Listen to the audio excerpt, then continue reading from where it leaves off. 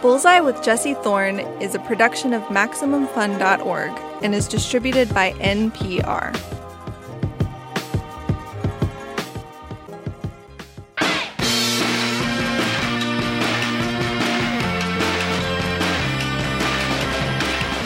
It's Bullseye. I'm Jesse Thorne. So the other night, my family and I sat down for movie night. This is something you've probably done 100 times.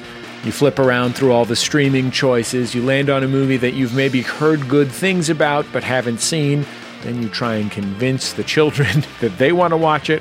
Anyway, that night, we all watched a movie called Wolfwalkers. It is a stunningly beautiful animated film. Cell animated, not 3D computer animated. It looks almost like a woodblock print. It's set in Ireland in the 17th century. The English have control over the country, and in the town of Kilkenny, the Crown is looking to cull the local wolf population. The movie's protagonist is Robin. She's moved to Kilkenny with her father, who's been charged with exterminating the wolves. Robin wades into a world of conflicts. Cities encroaching on forests, English Christian values clashing with Celtic traditions, colonizers and the colonized. And between these two worlds, Robin discovers something magical, a group of people who can turn into wolves. The film is directed by Ross Stewart and Tom Moore. Tom is the co-founder of Cartoon Saloon, an Academy Award-winning animation studio in Ireland. His previous two films, Song of the Sea and The Secret of Kells, are also spectacularly beautiful, and like Wolfwalkers, their stories and images are steeped in Irish folklore. Anyway, The Guardian called Wolfwalkers a masterpiece. That feels right to me. Here's a clip from early on in the film. In this scene, Robin is exploring the woods outside the walls of the city. She meets a girl who lives with the wolves named Maeve. Maeve has the ability to turn her spirit into a wolf when she sleeps. This scene takes place after Maeve rescues Robin from a violent encounter with the wolves. Saved me? You bit me. Well, you kicked me in the gob enough times. Well, you were attacking me. I was trying to get you out of that trap. And anyway, you came into my woods. Your woods? They're our woods. Your wolves are attacking the woodcutters and the sheep. They should be staying closer to the town. And so should you, Townie. Tom Moore, Ross Stewart, welcome to Bullseye. I'm so happy to have you on the show. Thanks very much. Nice to be here. Thanks for having us here. So I guess this is a very broad question, but it's basically where do you get off? How did you get the idea that you could start an animation studio and make feature films? It was just youthful ambition, naivety, and sort of, stupidity. I feel like that list of things would justify starting a studio that makes animation for television commercials or something. But feature films is really next level commitment. Yeah, I think I was very inspired when I was in college by Richard Williams, who'd spent 25 years in London making commercials so he could work on his feature film on the side. And I saw a documentary about him, and he was so passionate that animation could be an art form. And so I think there was a gang of us that were quite earnest as well, that we just felt that we could, if we had a studio, we could make our own projects and sort of see if we could push the art form. So it was that, we were lucky as well, that it kept going and the things aligned that we were able to have a studio in the Midlands of Ireland in the early 2000s, I suppose. It was just a confluence of good luck as well. But yeah, we never thought about it as being crazy ambitious. I think we just saw ourselves as kind of an extension of what we'd been as teenagers, making our own movies with young Irish filmmakers here in Kilkenny, Was feature films always the idea? Yeah, we set up the studio at the start, literally with a Dick Williams type business plan, where we thought we would spend half the week doing whatever it took to pay the bills and the rest of the week making our feature film. And was how naive it was, I mean, what's interesting about that business plan is that it contains the supposition that you can make double money in half the week. No, we lived on beans and toast. Ross will tell you, Ross had to build the desks for our studio so we'd have desks to work on. And it wasn't like we were making a lot of money. It was just sort of we were willing to extend that art college experience a bit. Like, we did think we could make a feature in a year or two and then go and get real jobs, but it just ended up snowballing, you know. Yeah, I wonder if people had told us like how long it would take to make the movie and all the pitfalls and everything. I wonder if we would have dived in with such kind of naivety. But yeah, like I think also the fact that, as you mentioned, young Irish filmmakers gave us this kind of can-do attitude. Like if we wanted to make a comic, so we just said, all right, let's just make a comic. You know, like you could just go out and shoot a film with the camera whenever you wanted. So there was this kind of like just fly by the seat of your pants kind of approach that we had learned in Young Irish Filmmakers. And I think it just carried through because we set up like Cartoon Saloon in the grounds in the same building as Young Irish Filmmakers. So I don't know, that kind of aura was infectious. When I was a kid, I would go every year, or actually I think twice a year, to see this thing called the Spike and Mike Festival of Animation. It would come to the Roxy Theater by my house in San Francisco. We'd go see it. And Spike came on this show when I was still in college. And he's just like a grizzly old punk rock guy with like a sidekick who was like a crust punk, who was like 20. And they just barnstormed these compilations of independent animated films. Yeah. But, you know, like it was one of the highlights of my childhood every time it rolled through town. And I wonder if you guys as kids in Ireland had the opportunity to see stuff like that, especially at the movie theaters, but even on television.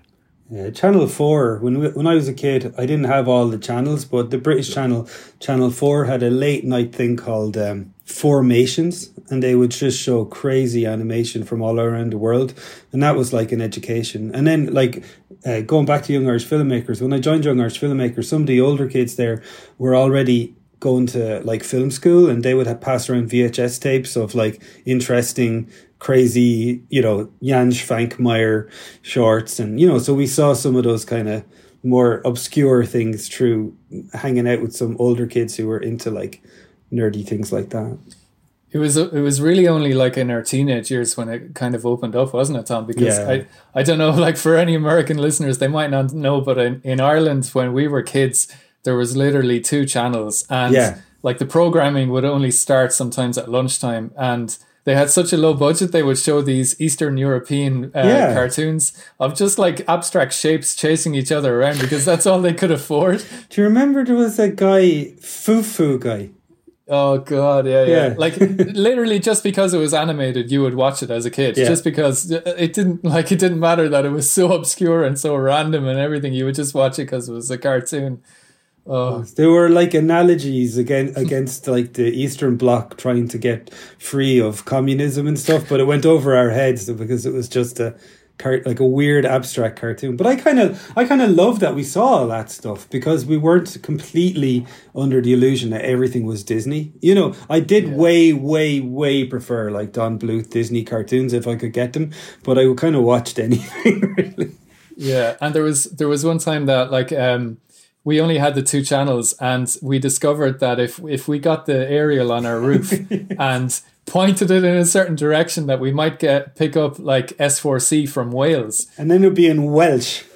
Yeah, right. It would be in Welsh, and the reception would be so bad. And if the wind blew, it would go all staticky, but you could just barely make out a cartoon. And the excitement of it. Yeah, you'd watch this static, hissy thing in Welsh just because it was a cartoon. Super Ted in Welsh. There was like a Welsh cartoon about a superhero teddy bear. I remember watching through the static going, wow, signals from another civilization. Wales. Sorry. I mean, I imagine that if you grow up speaking English, that watching anything in Welsh feels like a broadcast from an alien planet. Welsh is such a language. That's true. That's true. Yeah. That's true. Was even the things that you were watching in English, or was some of it in Irish? Yeah, some stuff was in Irish. There was like Irish language versions which were kind of strange, like of like Batman the animated series and stuff. And when I think about that, that's kind of mad because it was like Gotham City, quintessentially New York, but everyone spoke Irish with like West of Ireland fisherman accents. But yeah. When I think about it, SpongeBob was in Irish when it came out too. Obviously, I was already in college when that happened, but I remember my son, he went to an all-Irish speaking school, so some of our cartoons were some of the first cartoons that were actually Irish cartoons made in Irish for an Irish speaking, channel. So yeah, that was the third channel. We had a third channel eventually, and that was all Irish language. And they had some good cartoons. We were already teenagers by that point, though, yeah. Yeah, they had some good cartoons, yeah. The little weird cartoons that we saw with the shapes chasing each other around, they didn't even speak a language. They just made little sound effects. Oh, but do you remember the Max Spuds? The Max Spuds. And there was some Irish cartoons. They were really basic. They were like kind of cut out like illustrations as well. So yeah. And Gregory Gronyog, which was a hedgehog made out of plasticine. Anyway, what are we talking about? So your films, you've made this series of films about Irish folklore. And what was your relationship with Irish folk culture when you were a kid, and also just kind of Irish identity? What did that mean to you? It was less conscious as a kid, but like my parents were from Northern Ireland, and I spent a bit of time in Northern Ireland, and it was like a point of pride for my uncles and aunts to learn Irish and wear a little fáinne to show that they were Irish. And it was also a signal in Northern Ireland that you were on the kind of Irish nationalist side of the divide, So there was a political element to it that I wasn't conscious of as a kid. But then there was another aspect of it that I think there was like things like 10-minute tales, which was like Eddie Lenihan, who was a storyteller. And he was literally just like a man sitting in a chair telling stories on TV. But I used to really love those just as much as the cartoons and stuff. So thinking back on it, there was a consciousness, but it was honestly, I think I way preferred American stuff. I thought it was cool. Japanese and American cartoons were really cool, and I kind of aspired to be like an American kid more than an Irish kid when I was really young. It wasn't until I was a teenager that I started to have any kind of sense of being proud of being Irish or being interested in what was different about Irish culture from, Even I'd say like a late teenager, because I think like as an Irish children are generally forced to learn Irish. They're forced to learn about myths and legends. They're forced to learn about a lot of stuff that is Irish, and so you kind of resent that when you're forced to learn anything. And I think then when we were kids, we looked up to everything American, to everything from the UK, like because it was foreign, it was new and exciting, and then slowly, as you get to like your late teens and into your early 20s, you start to realize that the things that you value about maybe your own culture, and you don't resent them anymore because you're not forced to learn it. So I remember getting really interested in myths and legends again when I was about 20 and 21, and I started learning Irish traditional music. I started learning relearning Irish again. And I don't know, it wasn't from a patriotic point of view, but it was just that I found a lot more meaning in it, and I think I found a sense of self that identified with these things that I maybe had been forced to learn as a child. I had a renewed excitement about them. I think I was a bit younger because I remember being about 14 or 15, and again, going back to Young Irish Filmmakers again, there was a whole series in the comics. So I loved American comics, and it was about Superman, and he was going to die and come back to life and all. And the guy who ran Young Irish Filmmakers started talking to me about the whole idea of the monomyth and Joseph Campbell, and there was a VHS tape there of interviews with Joseph Campbell, and I thought that was really interesting. And I remember at the time starting to look again at like American mythology that I'd grown up with, like Star Wars and superheroes, and then seeing how they had threads that went back to European mythology, and even in particular Irish mythology. And there was this guy called Jim Fitzpatrick who used to make these like picture books that were almost like superhero style renderings of Irish mythology, and all the characters from Irish myth were kind of drawn as kind of badass rock stars, and like all the goddesses were like sexy 80s, 90s style girls and stuff. But he would do all the filigree in the Book of Kells style all around the edges, and I remember really loving those books and thinking they were cool. And there was a comic called Sláine, which was about like an Irish, kind of ancient Irish warrior. It was kind of a rip-off of Cuchulainn, another Irish thing. And the painting in it was amazing. It was a guy called Simon Bisley, and it was real like Kerrang, kind of heavy metal, cool version of Irish mythology. So that was the stuff I liked, if I liked anything. And I was a bit of a strange geek who liked things like Clannad and Enya and stuff, music-wise. Yeah, I think there's the list of like teenage Enya fans is a relatively short one. Yeah, I was definitely. I got told by my school friends that the only people who owned Enya albums were people whose grandmothers had bought it for them accidentally, thinking it was something cool that young people would listen to. And yet, oh, poor Enya. I loved Enya. You loved her cheekbones, I remember in particular. I thought she was just the most beautiful Irish goddess. Ross, what do you think changed when you became an adult that you actually started to be interested in it? I mean, I'm looking at you over a sort of slightly sketchy internet connection, and over your shoulder there is a musical instrument that I cannot identify, but looks like something you'd use to... Oh, it's a mandolin. Oh, is it a mandolin? Okay. Yeah, it's a mandolin.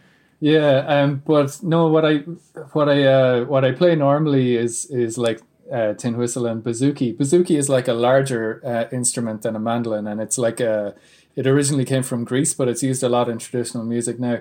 And I got the mandolin last Christmas to learn something smaller, and the frets are too small for my fingers. I have these two chubby fingers that won't fit inside these frets, so that's why it's hanging up on the wall, because I can't play it with my big sausage fingers.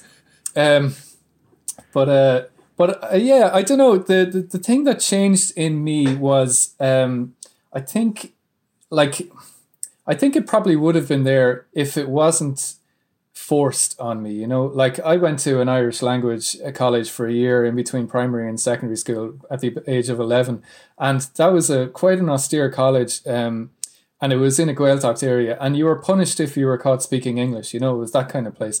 And also it was the kind of place that had corporal punishment. Like, every Friday there would be a line of kids waiting outside the headmaster's office to like get beaten, you know, with a stick. So this was like a year or two after corporal punishment was actually banned in Ireland, and this still kept it going in this college. I won't name keeping the traditions alive. Keeping the traditions alive. I won't name it in case I get sued, but yeah, they like, so with that kind of atmosphere, you could understand how kids would come out of that going, oh man, I don't ever want to speak Irish again, because you associate it with all these bad memories. So I think I probably would have had a love for it if it wasn't, you know, taught to us in that same way. But then, I don't know, I think, like, because we were, as I was saying, even the TV channels that we had was so limited, the exposure to comics was so limited, the exposure to everything was so limited, because, you know, we were in a small town in rural Ireland. So any little glimpse of like American culture, you would like grasp and hold on to and go, wow, this is something so new and so different, and it's really special. And that's why I'm kind of jealous of like kids nowadays, where you can just go on the internet, you can see anything all across the world instantly. Like, we were the exact opposite, that we were very, very closeted. Yeah. And so with anything American or anything foreign being so interesting, you kind of naturally shelve everything Irish as being like, oh, it's so boring and it's so, like, you know, passé and conservative. And so I think it took me until my probably my adult years to kind of flip that on its head and realize that actually Irish culture had a lot of depth, and maybe, you know, just because something was American, it wasn't automatically cool. You know, I started learning about, like, you know, America's kind of, you know, like the kind of the bad points of American history as well as the good. I used to look up to that culture without really knowing, you know, that within every culture there's good and bad sides, you know. So I think it just came with maturity that I started to realize, you know. Do you think, Ross, that there was a part of it was the Celtic Tiger? Because I feel like we graduated out of college in the late 90s, early 2000s, and the country was riding high. And I feel like my son was quite young at the time, and I feel he grew up in a different Ireland that had a different attitude to itself, you know, that there was, you know, the Irish language schools are going, you know, there was just a pride that had come back. And I think in the 80s, Ireland was kind of depressed. Everyone was emigrating to England or America or Australia, and I think there was just a sense that it belonged to, like, I don't know, the Civil War or something.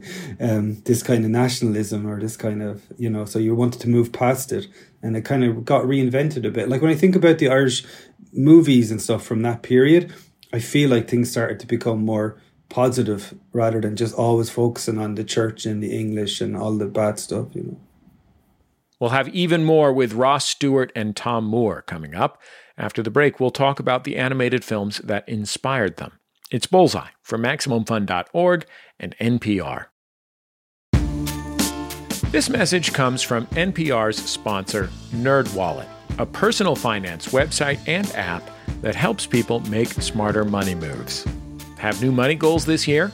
Whether you want to use credit card points to plan a family vacation abroad once it's safe, or take advantage of low mortgage rates to refinance and save for your child's education, NerdWallet is the best place to shop financial products to make your 2021 money goals happen. Discover and compare the smartest credit cards, mortgage lenders, and more at nerdwallet.com.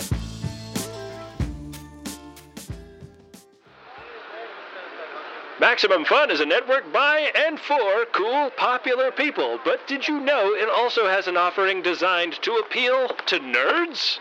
A show for nerds? On Maximum Fun? The devil, you say? It's true. It's called The Greatest Generation, and they review episodes of a television program for nerds called Star Trek. They've reviewed TNG, DS9, and are now reviewing Voyager. Hey, Star Trek. My daughter enjoys that program. Well, if she enjoys that, and she enjoys humor of the flatulent variety, might I recommend she subscribe to The Greatest Generation? Hey, are you calling my kid a nerd? Boy, I oughta...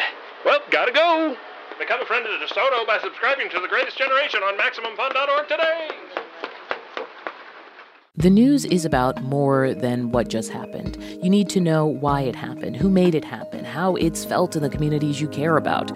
NPR's daily news podcast, Consider This, gives you all of that, with context, backstory, and analysis on a single topic every weekday. It's not just information, it's what the news means.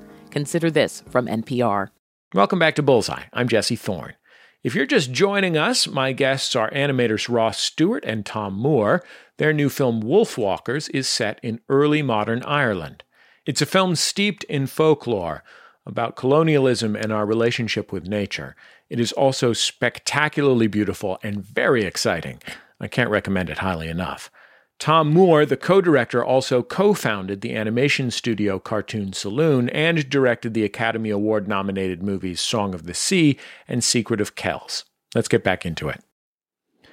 Were there any sequences or moments in big hand-drawn animated films, the Bluth movies or Disney movies, that made an impact on you that you think about?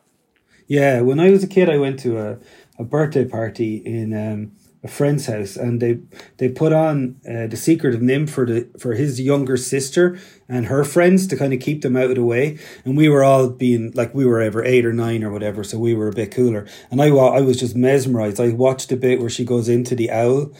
She goes in through the kind of, it's like a cave, but it's just a tree. And she's going into the owl, and there's cobwebs, and the owl's eyes was glowing. And I was just blown away by that. I remember turning around, and some of my older friends were like, oh, he's watching cartoons with the babies.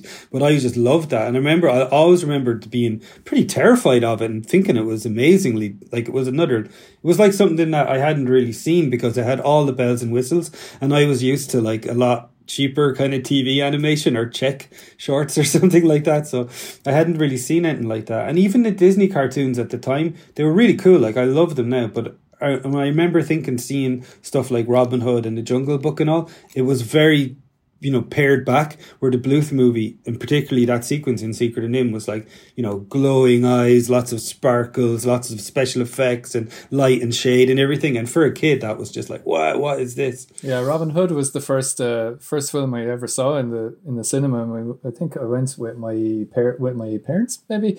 But yeah, like the Jungle Book and that era, the 101 Dalmatians, and that era, I think was always so impressive. And funnily enough, like we looked at that for Wolfwalkers inspiration as well, and it still is so impressive. Like, it just has this kind of timeless beauty to it, that like, you know, it was beautiful back then when it was first released, and now like whatever 50 years later it's still beautiful. Probably 100 years it'll still be, you know. I think they're really tasteful. When I look at them now, I can see like the Aristocats and 101 Dalmatians and that whole era were kind of like, they were quite designy compared to other Disney movies, and where Bluth was trying to go back to the kind of Rococo production values of Pinocchio and stuff, that era I way prefer now. And I loved them as a kid, but I think they stand the test of time because they just rely on some really good kind of graphic design almost. Yeah, I feel like people associate modernism with a kind of coldness, but I think those Disney movies are more modern in their aesthetics, but also in the service of warmth in a really like Robin Hood and the Jungle Book are two of the most like pleasant worlds to be in of any of those Disney films. I think the character animation was the main point of them as well. Like they were designed, especially 101 Dalmatians, like it's beautifully designed and it has a story, but their stories are more like a little hook for lots of great character moments. It was just like a sequence of cool character moments, and the plot was like a hook to allow the animators to go crazy in the design, especially 101 Dalmatians. I mean, that is so stylish, so classy, and kind of effortlessly. And I guess the guys were at the top of their game, but they were still young enough to be kind of influenced by what was going on with Saul Bass and UPA and everything, you know. Yeah, the concept artwork for 101 Dalmatians is especially beautiful. It has this lovely kind of jazzy feel to it. But I'd say the Jungle Book story was more just a sequence of events that just allowed some great character events. That's it, yeah. Like the story of 101 Dalmatians at least had a definite plot and a climax and but Jungle Book, when you watch it now, it's like, that's why I think it's such a perfect stoner movie, because it's just, you're just drifting along and just like meeting these characters, these great songs, and then it's like, hey, it's finished now. And it's not going to wreck your head like Fantasia, because you're like watching Fantasia, especially if you're watching it as a stoner kid, and you're like, this is cool, and then all of a sudden you get into all this night on Bald Mountain and it gets really scary and you're like, oh no, man.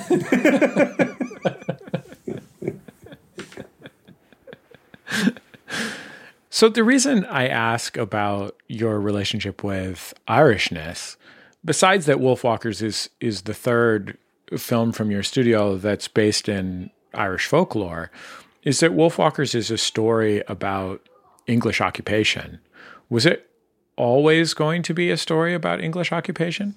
Yeah, I think the two basic ideas that we came up with, and we had a very short story meeting to come up with it, where we wanted to explore, the species destruction that's coming with that kind of attitude that you can just wipe out a species in order to tame the country. So that was really it was the core. Like, I think the two ideas of using the wolves of Ossory and speaking about the effect that the Cromwellian invasion had on Irish culture by changing the landscape and the species so drastically. I think that was, would you say, Ross, that was really at the start? Yeah, definitely. I think like we were looking at, the perfect kind of backdrop or the perfect era to set this in. And it was very clear that like the Cromwellian invasion was perfect in that way because it had this huge environmental destruction.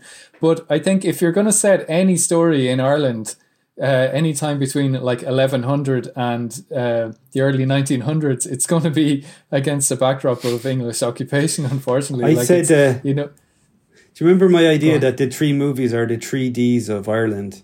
The Church, Depression, and English.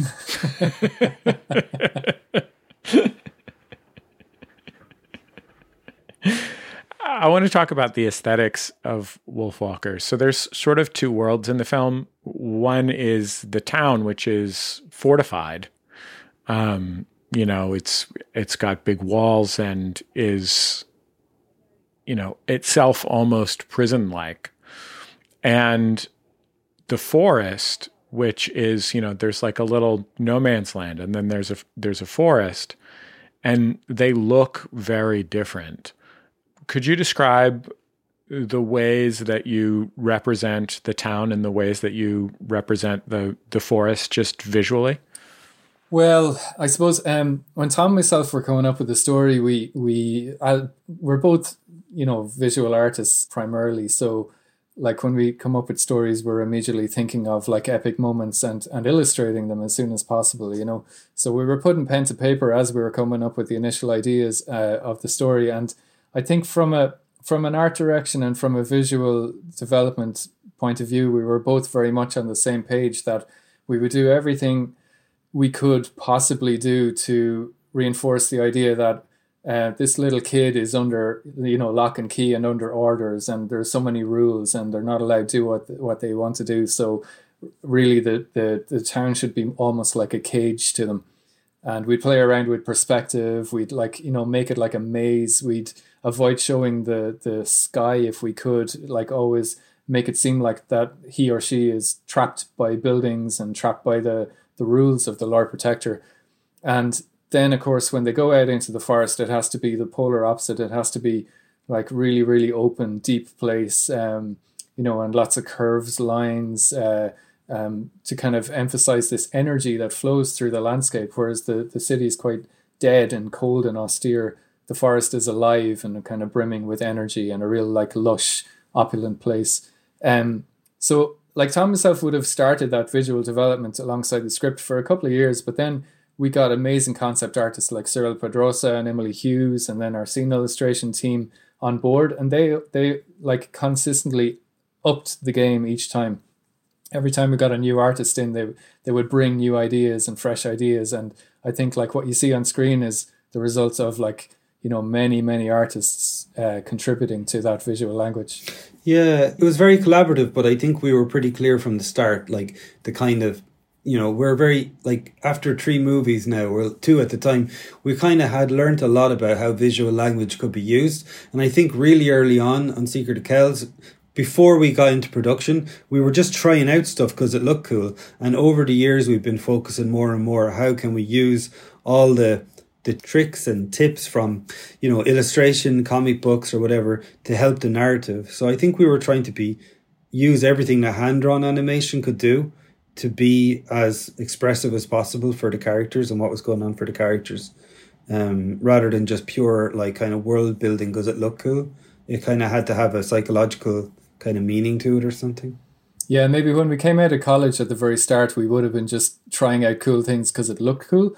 But whereas in Wolfwalkers, we wanted everything to serve the story and the mood as much as possible. One of the things that struck me about the way the film looks is that there are sequences that play, you know, visually almost as two-dimensionally as, you know, a shadow puppet or something. And there are sequences that have a sense of three-dimensionality and depth that, you know, you almost never see in hand-drawn animation, where usually it's a character in the foreground moving across a static background. So tell me a little bit about what kind of choices you make and how you make the choices, about, you know, the way the metaphorical camera works when you're drawing the pictures, you know, the way you represent depth of field and flatness and, you know, the sense of space on screen. Yeah, there's a certain amount of it that you can pre-plan and discuss, and we make charts. Like there's a guy, Bruce Block, who wrote a book called The Visual Story, and he discusses, you know, how much animation is freer to do this than any other medium. How deep do you want the canvas to be at one point? How flat do you want it to be? How much shape language do you want to use? But there is another aspect of it that's a bit like, you know, dancing about architecture to talk about. So a lot of it is like visual experimentation with each other, and Ross and I would make like little director's brief notes for the storyboarders with a lot of ideas. That could be just location, tone and mood, what the characters are feeling. Could also be these kind of design ideas. So broadly speaking, we wanted to play with that 2.5D forced kind of almost Escher-like perspective in the woodcut style of the town, and in the forest we wanted to go deeper and looser with the brushstrokes. And then for the wolf vision, when you're actually seeing the world through the eyes of the wolves, we wanted that to be a roller coaster ride that we hadn't really done before. So we knew that had to have that Z axis, that had to be moving through space in a you know, like the speeder bikes in Return of the Jedi or something. You know, it had to be like really dynamic and exciting. So those were broadly, I mean, it doesn't, like, saying all that is one thing. Actually figuring out how it would look on screen really came from kind of a workshop feeling with a lot of the artists just trying different stuff out and us saying, yeah, that feels right for that moment, you know. There are sequences in the film where we see things through the eyes of the wolves. I mean, it's a movie about a kid who transforms into a wolf. Can you smell me? Of course, everybody can. Well, close your eyes. You don't need your eyes to see. And you can hear every little thing that moves. And your paws can hear through the earth.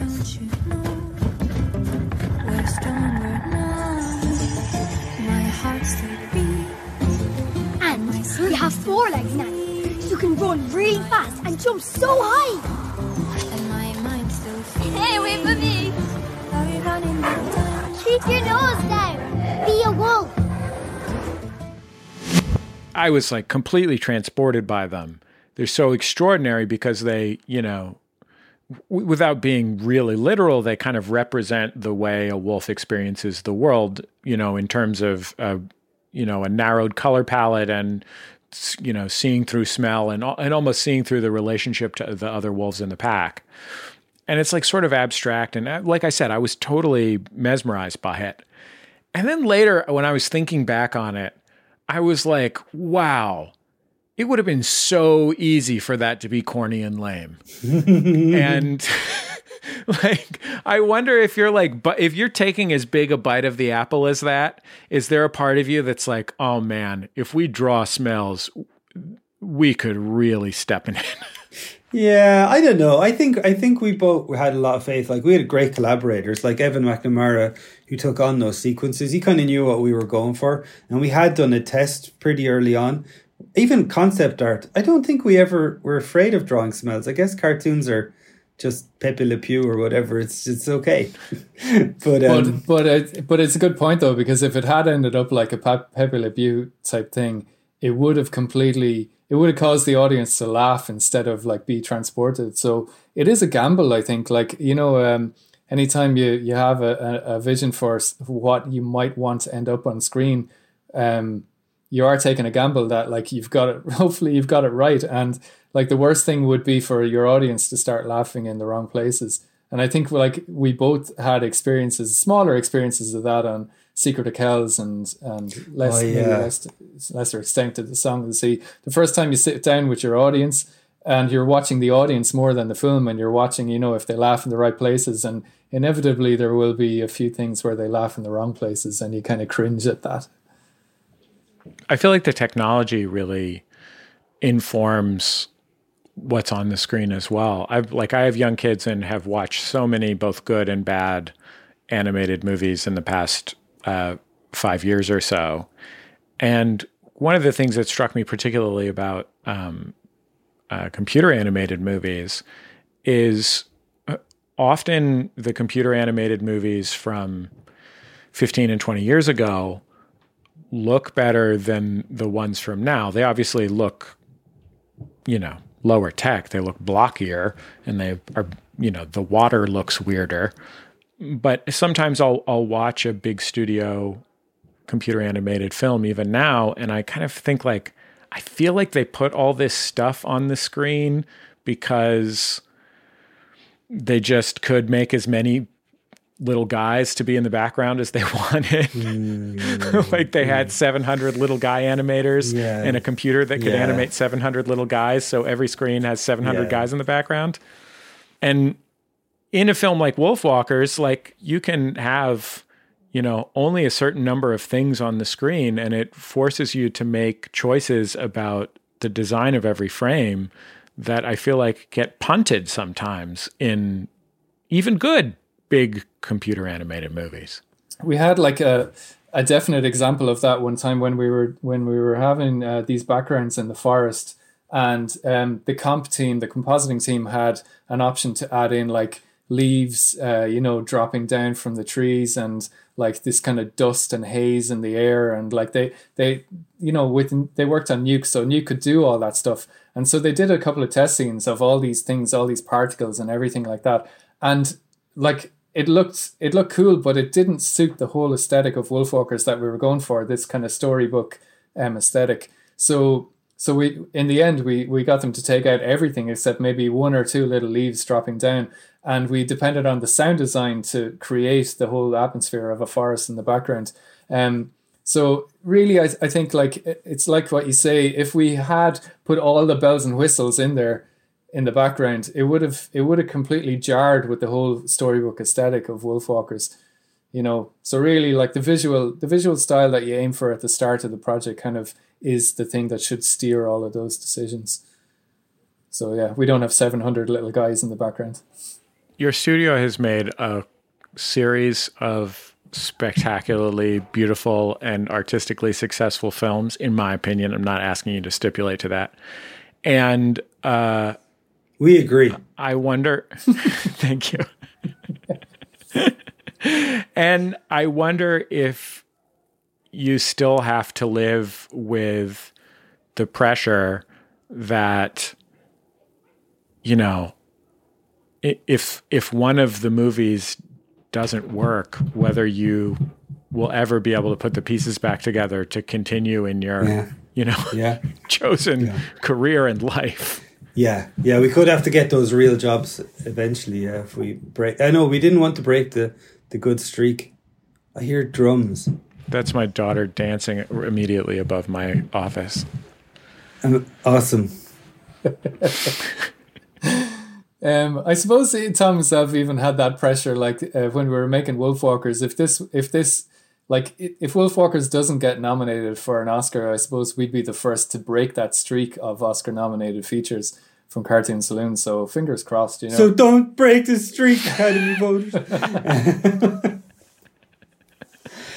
Yeah, no, that I think we have we'd have a little bit of like professional armor or resilience now, because we have built up the studio to the point where there's a decent amount of projects going through that, like, it used to be really sink or swim, that we lived or died based on each project, and the company was always kind of teetering on the edge of going bust from project to project. Where now I think we kind of have gotten to a healthy point where we've 3 big projects on the go at the same time, and that gives us a little bit more legroom to be a bit more experimental in the kind of flagship stuff that we do, and kind of push it out a little bit, because at least we have some TV shows and stuff in production that hopefully will carry the studio through if the features don't work. But I think we have to be careful as well not to get too afraid and become like kind of caricatures of ourselves, repeating ourselves for fear of going in the wrong direction. I think it's good to stay brave and try different stuff and trust different directors and stuff to keep the studio kind of interesting.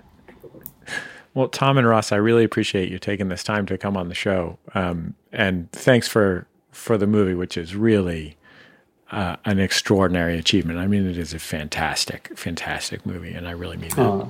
Thank you so much. That means a lot. Thank you very much. Tom Moore and Ross Stewart. As I have been saying, Wolfwalkers is an absolutely spectacular movie. Look, I'm not the kind of guy who tells grown-ups to watch animated movies because they're art too or whatever, but if you have children, you will love this movie, and if you do not have children, you will love this movie.